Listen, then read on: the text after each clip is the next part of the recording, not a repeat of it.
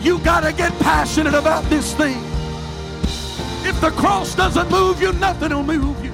I'm offering you something that's greater than silver and gold. I'm offering you something that's greater than an increase in your pay on your job. I'm offering you There's no shortcuts to the glory. We've got to get past week-to-week living. We've got to multiply our prayer life. We've got to multiply our effort. When we are willing to give, God will always give it back to us in good measure that is pressed down, shaken together, and running over. Hey, thanks for checking out our Christian Life Church podcast. You will be hearing from one of our pastors or guest speakers, either at our Frankfurt or Lebanon campus. Prepare your hearts and your minds to receive a word from God.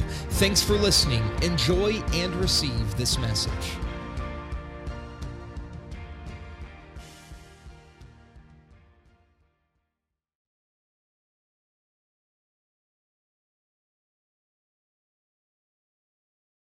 Second Kings chapter 7. I give honor to my pastor in his absence today.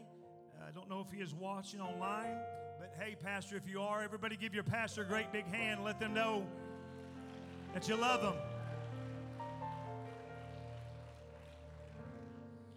Normally when God shows up, as he has already this morning, because I have felt his presence, I feel it now.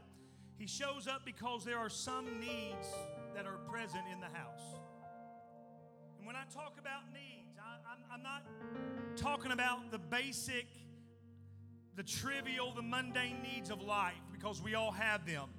But I'm referring to some real needs that are represented in this house this morning. I can look across the congregation, and I know of some needs that are very serious and dire needs that are here, and God has showed up because of your need this morning.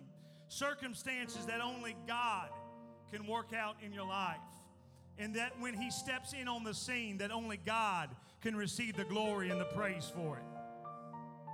And I don't just say that. I don't say anything about needs to discourage anybody, because I believe that if you've come with a need this morning, I've got good news for you, because you brought your need to the right place. God is here to meet you at your point of need. God is here to speak to you at your point of need. So if you come with a need today, I want you to be open to the possibility, as I preach to you this morning, that your need just might be something that God desires to use to take you to somewhere you have never been. What God wants to unlock in your life is going to be unlocked through your time and through your place of need. I wish that I could say that once you come to know him, once you're filled with the baptism of the Holy Ghost, and once you're baptized in the name of Jesus, I wish that I could tell you that you're never going to have a need and that you're never going to have want for anything in your life. But if I did, I'd be lying to you, because we all need things. What you need may be different than what I need. And what I need may be very different from what you need. But the reality is that we all need God to do something in our lives. 2 Kings chapter 7, beginning verse number 3. And there were 4 leprous men at the entering in of the gate. And they said one to another, "Why sit here until we die? If we say we will enter into the city, then the famine is in the city, and we shall die there." What a predicament they find themselves in. They said, if we go back to the city, there's no food to eat, and we'll die there. And if we sit here, we die also. Now therefore come and let us fall unto the host of the Syrians. If they save us alive, we shall live. And if they kill us, we shall but die. They found themselves in a precarious situation where it seemed like all around them, no matter what they did, no matter what they chose, that death was imminent. Through starvation, through the condition of leprosy that plagued their bodies, and through the hand of the enemy that sought to kill them. And so, my title will make sense to you in a moment, but I want to preach to you for the next few moments on this subject: the need to have a need. The need to have a need. Would you put your Bibles down? Would you lift your hands to heaven right now? And would you ask God to speak into this place? Would you ask revelation to be poured out in this house? God, I need you right now. God, we feel your presence so strongly in this place.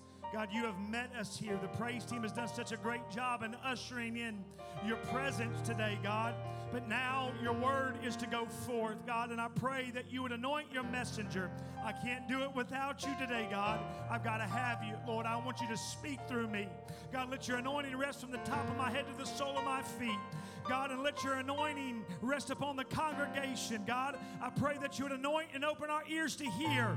God, anoint and open our hearts to receive and our minds to understand what you are speaking to your people today, and we'll never fail to give you praise and glory in Jesus' name. Now, would you put your hands together and give God one more hand clap of praise in this house? You may be seated this morning in the presence of the Lord. I believe that we live in the greatest country in the world.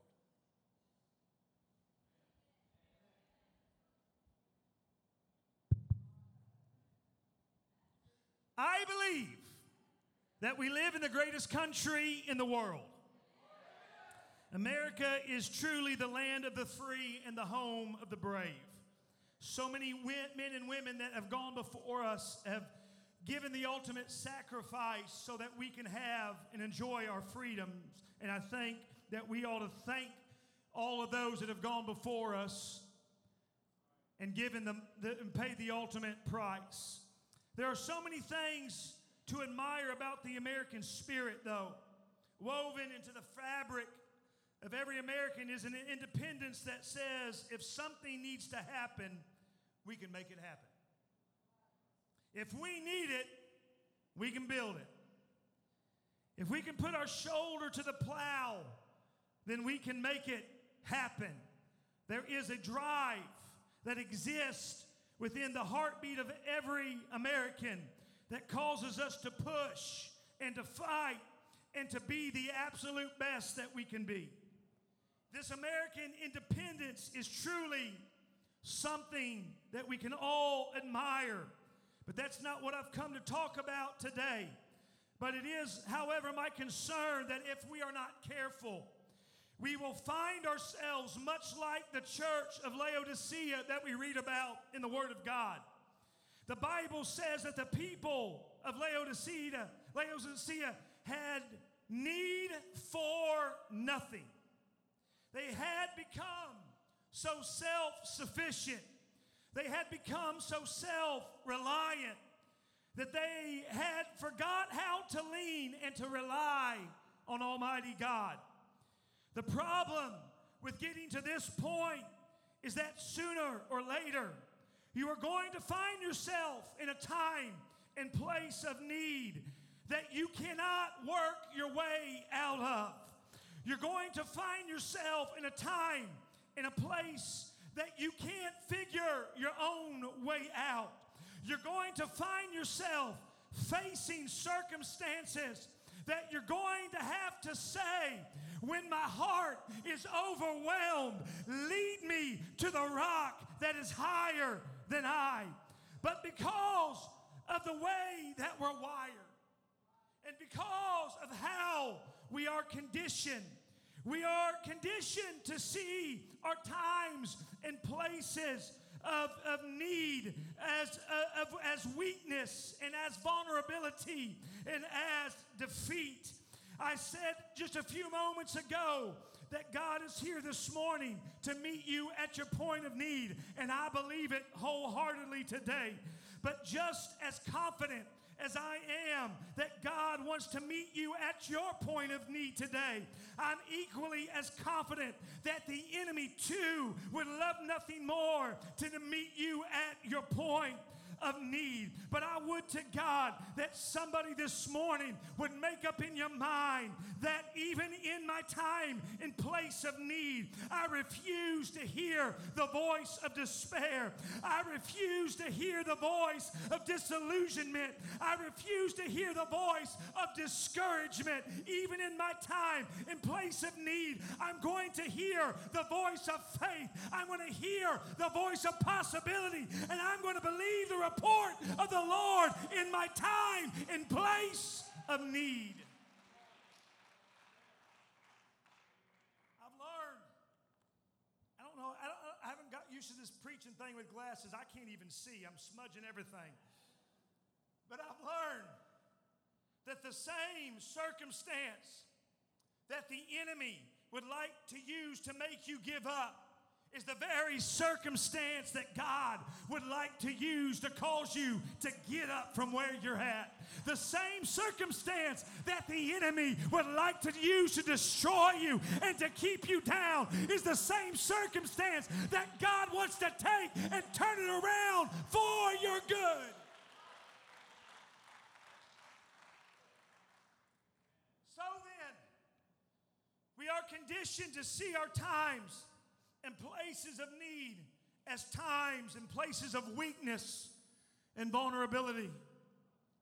But I want to challenge somebody in this house today to be open to the possibility that your time and your place of need can also be a time and a place of great potential.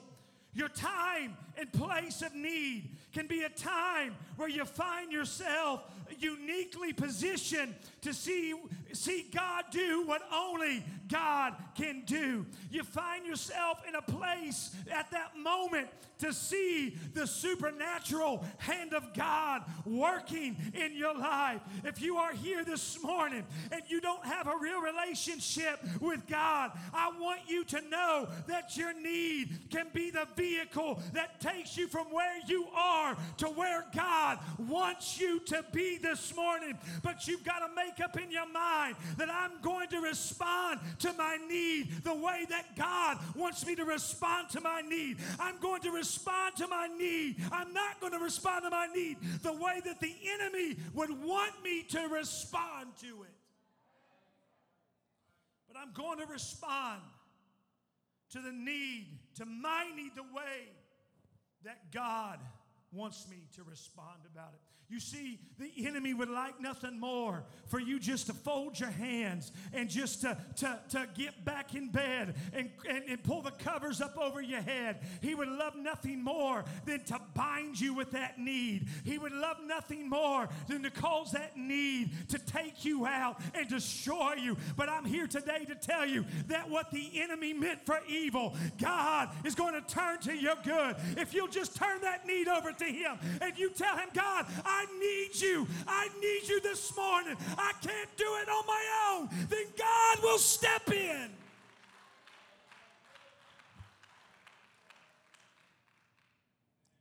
We've got to change our thinking. We tend to only see need as a negative, when in all reality, need can be a great positive. I've watched week after week, month after month, and even year after year, as people come through the doors of our church, and I'm thankful that they do. But they come through the doors of our church, and they possess the need for great change in their life. And some of them make the change that they need, and some of them turn their life over fully to God and allow God to change them. But the sad reality is that too few of those individuals actually made the changes that were necessary. So many come, but so many also leave unaffected. They sit through the same powerful moves of God that you and I experience. They hear the same powerfully anointed messages that the rest of us hear, and yet they never make the necessary changes in their life to bring about the change that they so need. And they leave this house and they're still bound. They leave this house and they're still oppressed. They leave this house and they're still depressed. But can I tell you that the radical change that needs to take place in our lives are never going to take place until the need for change becomes greater than our desire to remain the same. The need to change has to become greater than our desire to remain the same.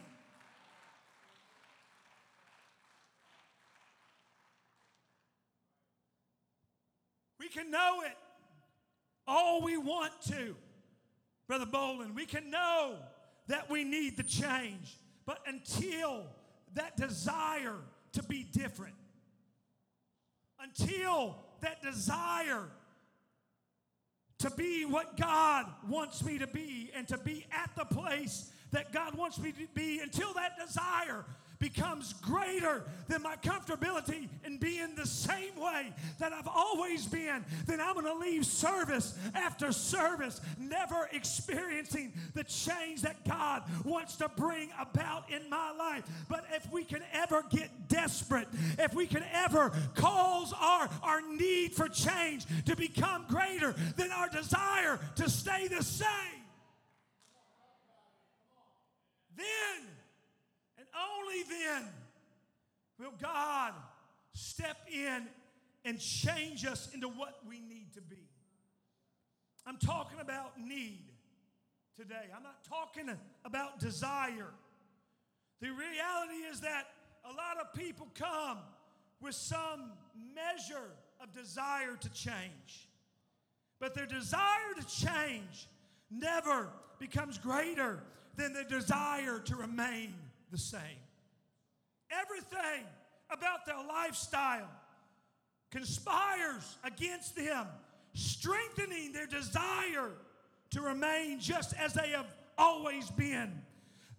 We've got to get beyond somehow a simple desire to change, and we've got to wake up something on the inside of us that says, no longer do I desire to change, but there's something in me that's telling me I've got to change. I can't walk this way one more day. I can't live like this one more month. It might cost me something. It might cost me everything. I don't care. But God created me to be something more than this. It's not just I want to change, but I've got a need for change that matters more than anything in my life.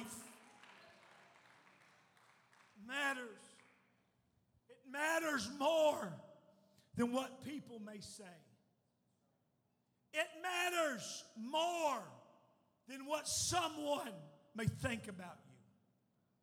We're all, I've said it many times, and I think I even said it Wednesday night, but I'm going to say it again.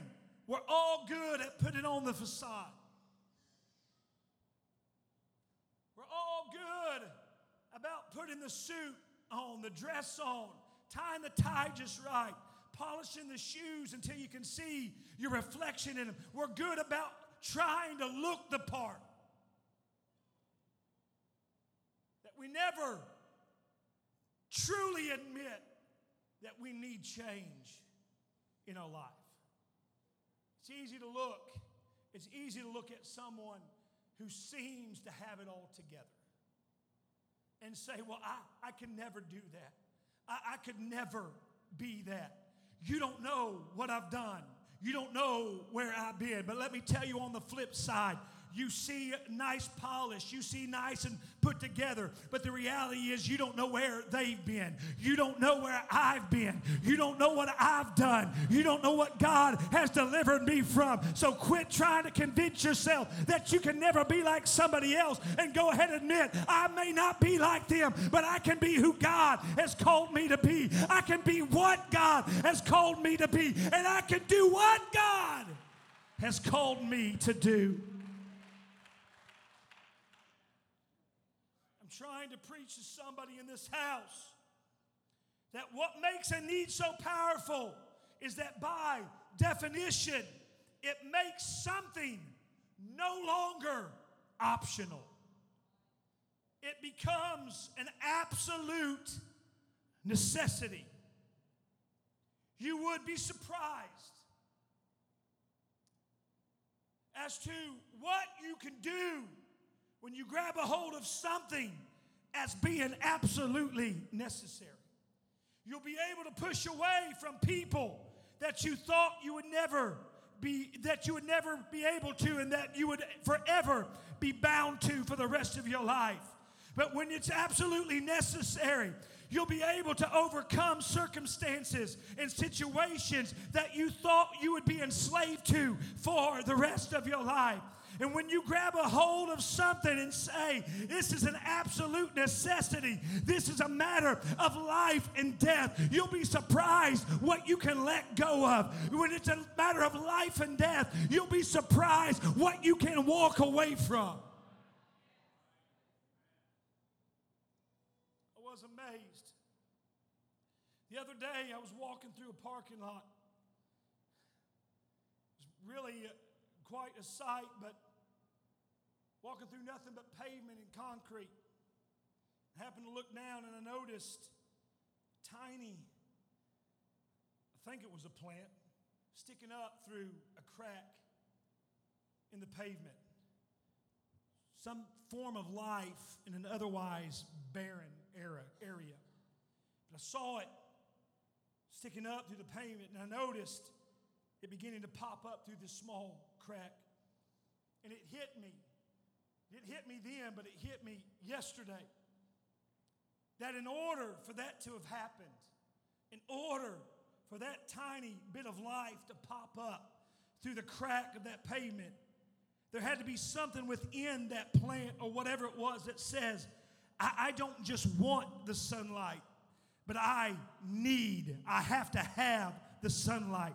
It had to say, I don't just want the water, but I've got to have the water. I don't just want the air, but I've got to have the air. Listen to me right now when I'm preaching to you. There is no guarantee that you'll ever break through. There's no promise that you'll ever see the light of day. Not pushing, though, is not an option. Not trying, though, is not an option. Not giving everything you've got is not an option. And I've come to preach to somebody today. I've come to preach an attitude into somebody's spirit this morning that says, I've got a need this morning that matters more to me than what other people think. I've got a need this morning that matters to me more than what is convenient. I've got a need that matters more to me than anything else, and I can't leave the way that I came. I'll beg if I have to. I'll crawl if I have to, but I must hear something from God because I can't afford to leave this house the same way. Would you clap your hands and give God praise right now?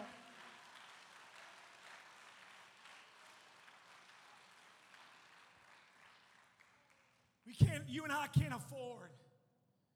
You and I can't afford to stay the same. I wish somebody would get a hold of that today. We can't afford to be what we've always been. We can't afford to do what we've always done.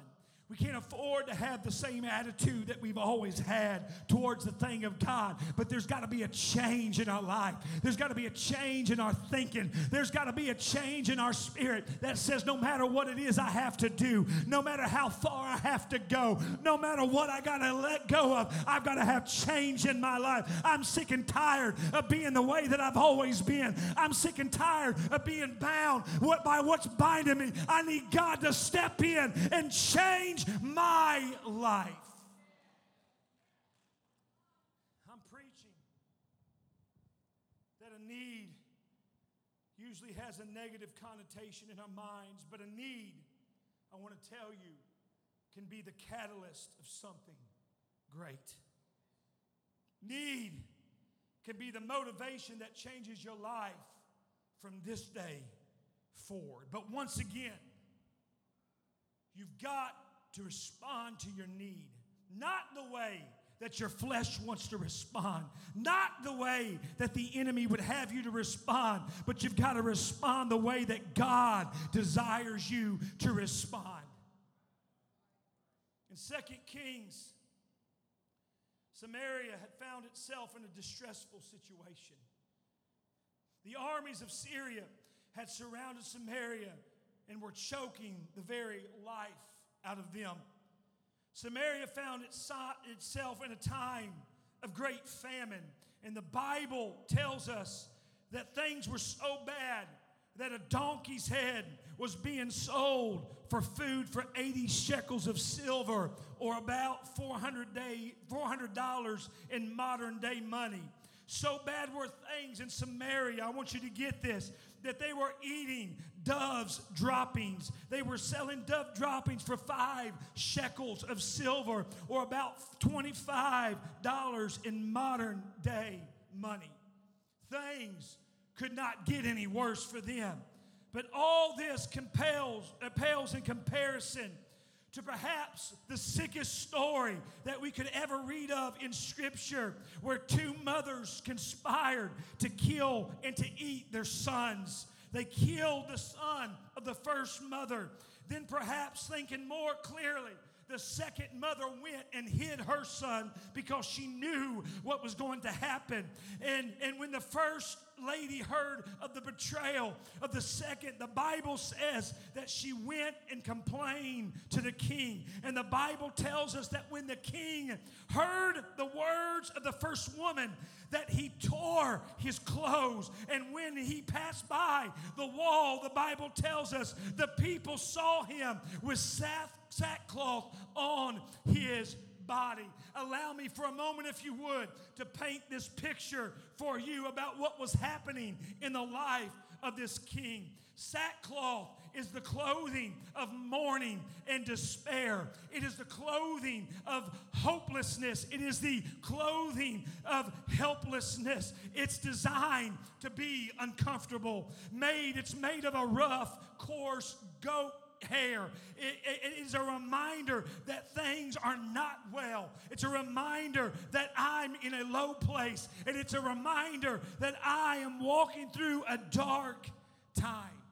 So what we read of, what is happening with this king, is that he would wake up in the morning, and in the privacy of his royal bedroom, he would put on the sackcloth, the uncomfortable clothing of mourning and despair, because after all, things couldn't get any worse. They had resulted to eating the heads of donkeys. They resulted to eating the droppings of a dove, and now they were resulting to cannibalism. He would get up every morning and put on the sackcloth. But before that he ever left the privacy of his courtly room, he would cover that sackcloth with the royal robes of the king.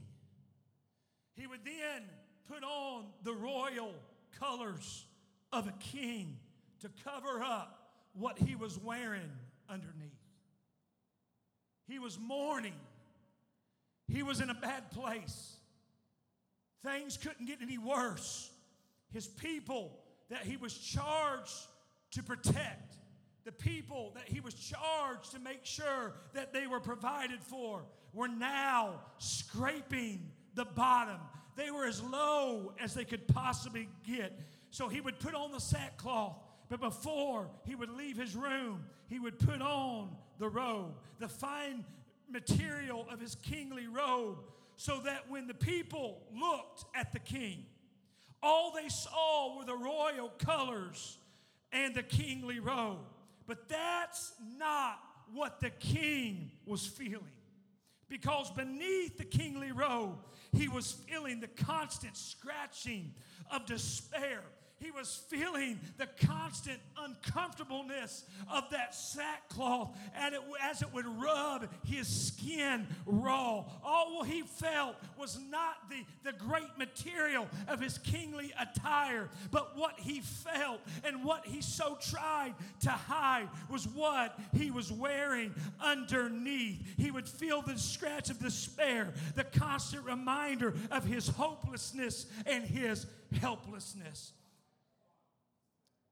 But the Bible lets us know that when he got this bit of news from a mother who had killed her baby, it pushed the king to the point where he no longer cared. It pushed him to the point that no longer was he concerned about hiding what he was wearing underneath, but it pushed him to a point to say, I don't care what anybody thinks anymore. I don't care what anybody says anymore. And the Bible says that he pulled off his kingly robe, and people saw the king for what he was really wearing, and it was the sackcloth of his mourning and despair. That's exactly where the enemy wants the people of God in our time and place of need. He wants us at a place where we figure out a way to go through life looking one way, but we're actually feeling another way. He wants us to know how to cover things up and come to the house of God, and nobody knows the despair, and nobody knows the struggle that we are carrying. Come on, somebody help me right now. I feel the Holy Ghost in this place. Nobody knows the darkness I've been struggling with. Nobody knows the constant discouragement and the constant disillusionment that I've been battling in my mind and in my spirit. But I've come to preach to somebody this morning that that's not the will of God in your time and in your place of need. God doesn't desire you to go through life with your sackcloth covered up as the kingly robe, but God wants somebody to admit this morning, yes, I've got a need, but I've also got an altar. Yes, I'm in a low place, but I have a God who can be touched with the feeling of my infirmities. I might be cast down, but there is a God that can lift me up, and I refuse to go through life hiding my need. Be seated. I'm hurrying today. In the midst of all this,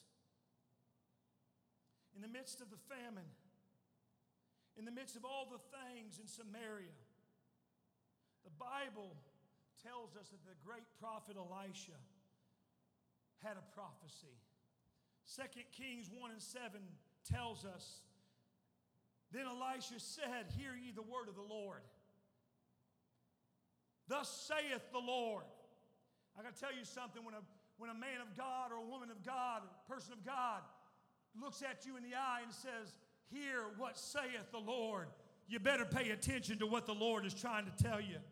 He said, hear ye the word of the Lord, thus saith the Lord, tomorrow,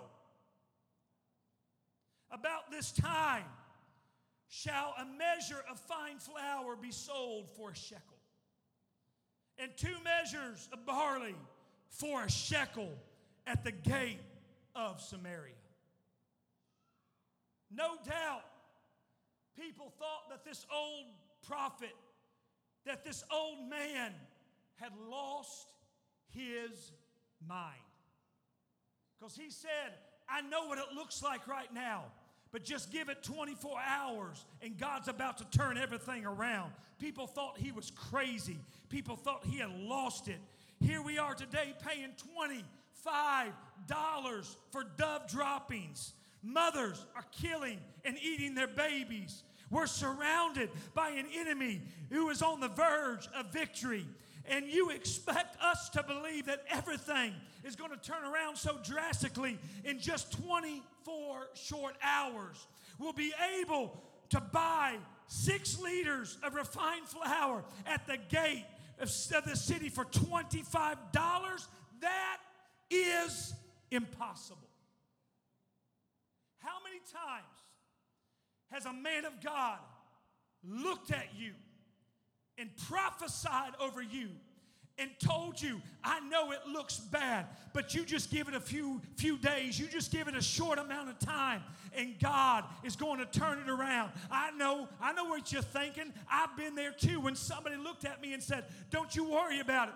God's going to work it out. And I tried to act like I believed it, but inside I thought, have you lost your mind? Do you know what I'm going through? Do you know what my life looks like? Do you not understand the place that I'm in? But Elisha said, I know what it looks like. I know that the enemy has been whispering in your ear in the midnight hour. I know that the enemy's at work. But I've heard a word from God.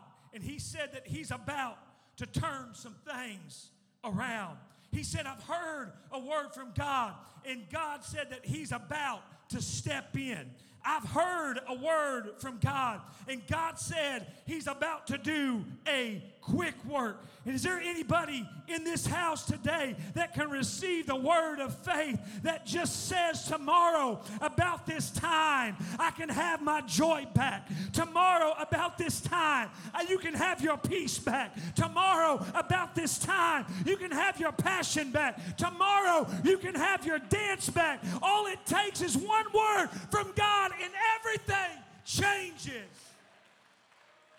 I feel a rising in this house. Is there anybody that believes that we shall be well? Is there anybody that believes that no weapon formed against you shall prosper?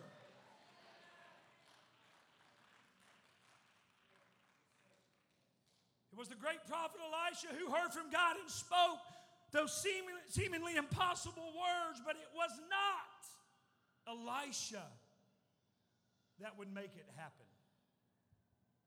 He spoke it. He was the mouthpiece, but it wasn't going to happen through Elisha.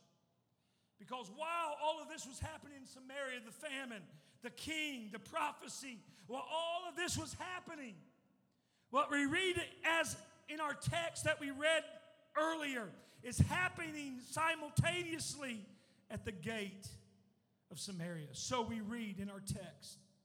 And there were 4 leprous men entering into the gate. And they said one to another, why sit here till we die? If we say we will enter into the city, then the famine is in the city and we shall die there. And if we sit still here, we shall also die. Now therefore come and let us fall under the host of the Syrians. If they save us, we shall live. And if they kill us, we shall die. What a terrible predicament these 4 men found themselves in, their bodies ravaged by leprosy. And as they look at their lives and realize our entire life comes down to just 3 options. From where we find ourselves now, we can only do one of 3 things. 1, we can go back to the city from where we came. Number 2, we can stay where we're at. And number 3, we can march toward the enemy. None of them sounded like good options. All 3 positions, or options rather, carried with them not just the possibility of death, but all 3 carried the very likelihood of death. No matter what we do, we are likely to die. If we go back to the city, we are most likely to die because of the famine in the city and the people that are dying there. If we stay here, then we're going to likely die in our condition that we find ourselves in. But if we march toward the enemy, then we are likely to die because they came all this way from Syria to kill us. But I believe that the 4 leprous men had a wisdom that caused them to look at these options and say, on the surface, none of them seem to be great options. That's great theology. That's great revelation there. None of these look to be great options. But there is one option that stands out from the other 2. One of the 3 options, there is only one that we haven't tried yet. Of the 3 options, there's only one place that we haven't been to yet.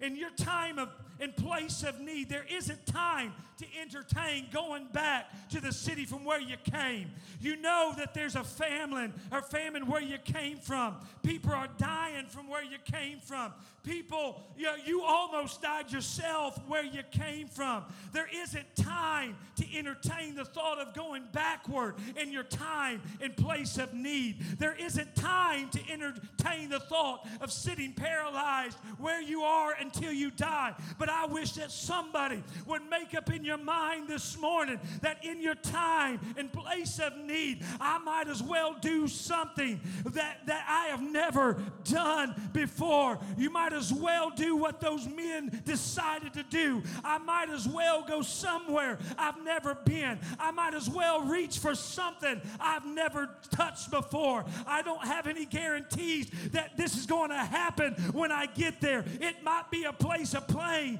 but it also might be a place of healing. It might be a place of death, but it also might be a place of victory. I might fall flat on my face, but I also might mount up on wings as an eagle. I won't know until I try. I won't know until I step in and give it a shot. Hurrying to a close. So the Bible tells us that the 4 leprous men gathered the remaining strength and dragged themselves toward the camp of the enemy. No weapons. They didn't have a weapon. They had leprosy. They had no strength to defeat an army. They were weakened. They were vulnerable. But that's when God stepped in. God, the Bible tells us, translated the sound of 4 broken, shuffling, leprous men. And God made the enemy to hear the sound of many horses and chariots. The enemy thought an army had come to save Samaria. And then the Bible tells us that the enemy turned and ran for their lives. They left their supplies behind and they ran. There is something powerful about a child of God who needs something to happen, who needs something. There's something powerful about a child of God who is in their time and place of need that will throw themselves upon the very mercy of God. So I ask you in this place today, if God can do this for 4 weakened, leprous men, can you imagine what God could have done with an entire city? And I submit to you that all the people of the city had not reached this place of need that I am preaching to you about this morning. Yes, they were desperate, but they still had not reached to this place of need that I am preaching to you about today. Desperation. They were desperate. They didn't need, but they were desperate. But desperation, by definition, is characterized by rash, reckless, and extreme decisions. Killing and eating your baby is an act of desperation. It's a rash and a reckless decision. Desperation indicates that you do have options. They may not be good options. You might have to do things that you would rather not do, but you feel like you at least have an option. I feel like through desperate acts I might be able somehow to survive my situation. But the problem with those in the city is that they were dying in the city. They had convinced themselves that they were living when in truth they were really dying. They were willing to do anything that they could do to stay alive. But what separated these 4 men and took them to a place of need was the fact that they looked at their situation.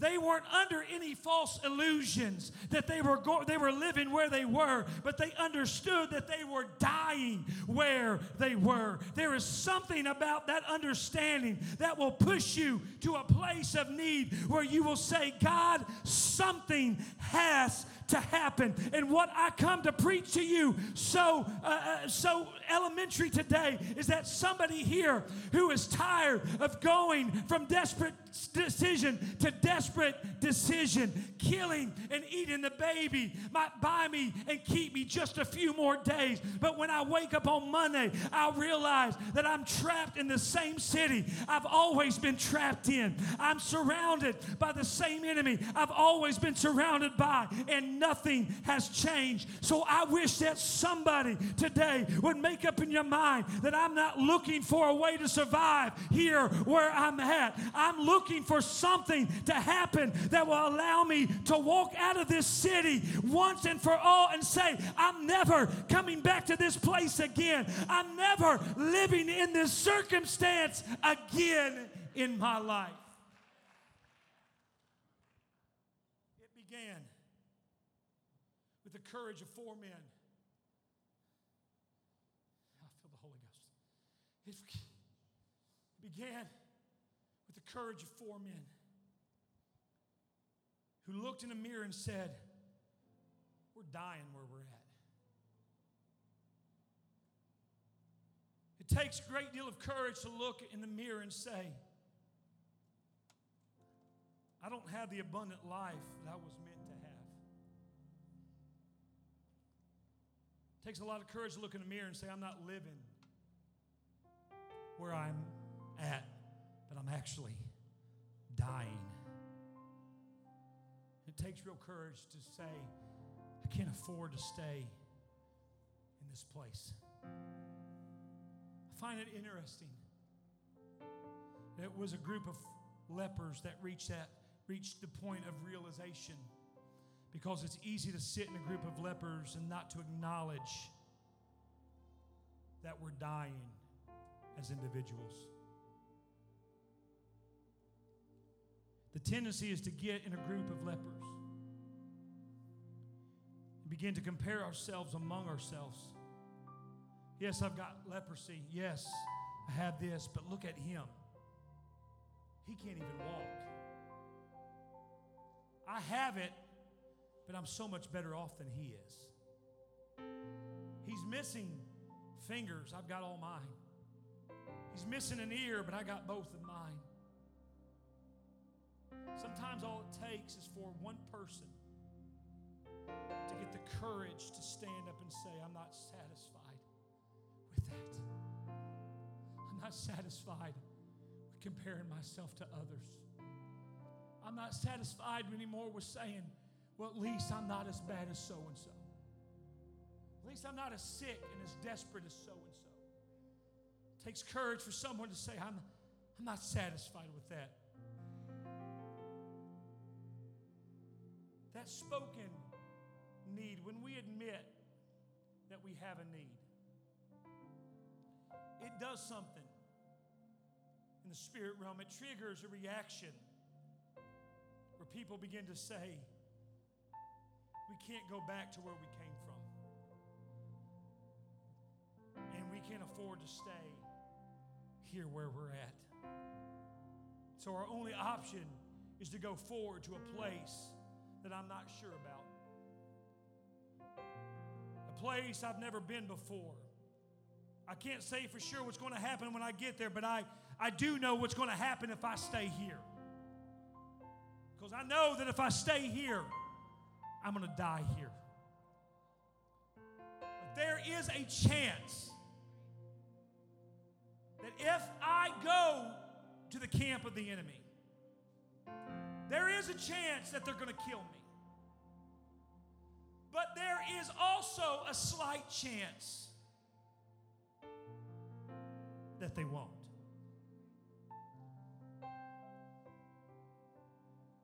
I know how the enemy operates. I've been serving the Lord since, I've had the Holy Ghost since 1988. I know how the enemy operates. I know how he works. He will show up to that place where you're dying, and he will whisper to you, you're dying. So you might as well just lay here where you're at, because you're going to die anyways. But I've come to preach a defiance into somebody's spirit today that says, if I'm going to die, I'm not going to die like this. If I am going to die, I'm going to die standing on my own 2 feet. If I'm going to die, then I'm going to die looking the enemy in the face and fighting for everything I've got. If I'm going to die, I'm going to die reaching for my purpose. But I refuse to lay here and allow leprosy to tear me apart. Why sit here till we die? Stand with me right now.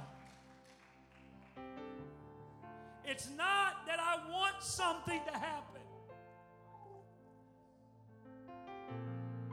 but that I need something to happen. My need can cause me to move forward to a place where God has prepared provision for me. God has the answers that I need. God has the healing that I need. God has the deliverance that I need. I close with this. The Bible says that when they got to the enemy's tent, remember, God calls the sound of chariots and horses to cause the enemy to run. Not only do they run, but they left behind all of their provisions. So when these men got to the enemy's tent,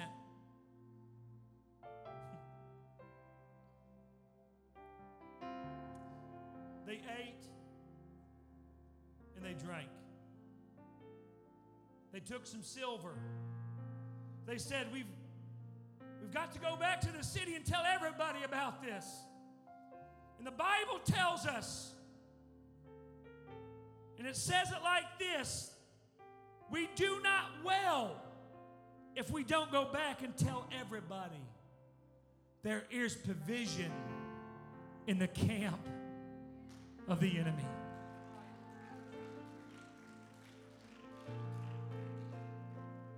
What the enemy meant for evil, what the enemy meant to take them out, God took it and turned it around, and they find themselves now in the camp of the very people that sought to kill them and destroy them. And God said, if you will go forward, I will bring you to this place. And it's not a place of death, it's not a place of uncertainty, but I am going to give you what you need in the presence of your enemy.